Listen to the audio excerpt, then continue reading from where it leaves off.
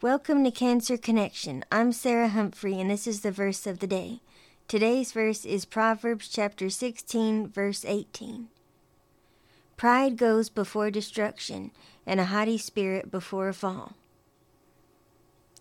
This verse reminds me that even in the tough times of life, it's easy to get caught up in myself and be proud of myself, that I must not go overboard with that because it's only going to lead to destruction and tough times. So I encourage you this day to keep your pride in check and go to the Lord, because He will keep you where you need to be. This is Sarah Humphrey. I will see you tomorrow for the verse of the day.